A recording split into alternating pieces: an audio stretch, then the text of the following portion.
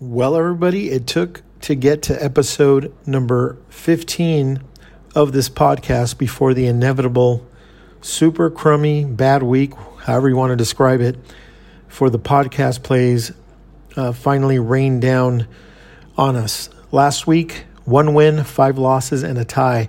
By far the worst week on the podcast plays. We've had majority winning weeks, but last week flat out sucked. Still way up on the college and NFL plays for the season, but bad weeks, although inevitable, are just tough to swallow. Whether you're having a winning season or losing season, just happens in the world of sports betting. If you're in this hobby, all of us know that bad weeks come, but bad weeks go away as well. So we'll do our best this week to get some winners and start popping off some winners again. As far as the audio goes, I hope this audio comes out okay. I am recording from very far away from where I usually do in Southern California. So I hope the audio works well. And I hope we can get some winners this week, as there's a good slate of college football and some good NFL games. So as I mentioned on Twitter, this podcast, as far as I know, so we'll say it's unofficial, this is the southernmost place on earth that a sports betting podcast has ever been recorded. I won't bore you with the details because this is a straight-up sports betting podcast, but Buenos Aires, Argentina is worth the long plane ride if you ever happen to have the opportunity to come down here. It is pretty awesome. Also, for those of you on Twitter, I'll be tweeting out some information on my trip to the racetrack down here in Palermo, which gets simulcast, I think, at Pimlico or one of the U.S. tracks. But I'll be making my way there on Saturday, so I'll be tweeting out about that. But enough about the Argentina and horse racing and the bad weeks and all that.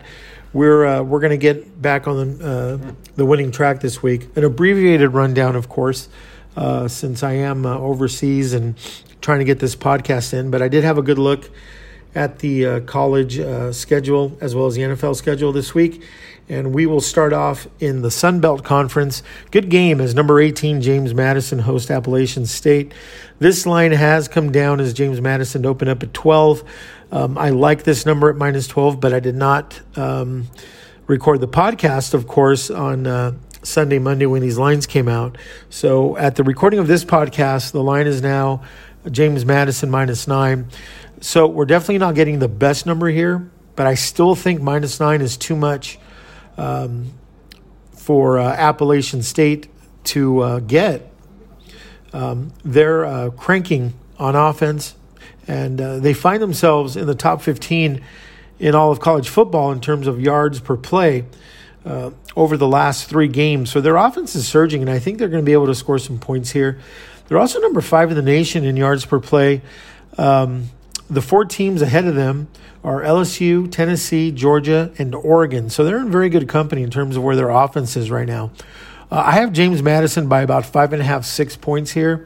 So the plus 9 on Appalachian State works, especially given their surging offense. Appalachian State plus 9 on Saturday. Heading to ACC land, we have Duke minus 3.5 at Virginia.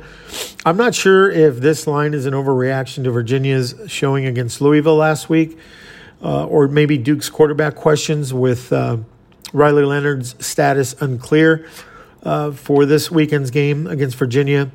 Duke does have a very strong number against the spread after a loss over the last season and a half.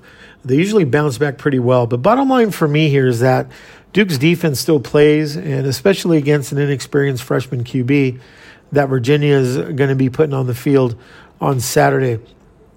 His name is Anthony Colandrea.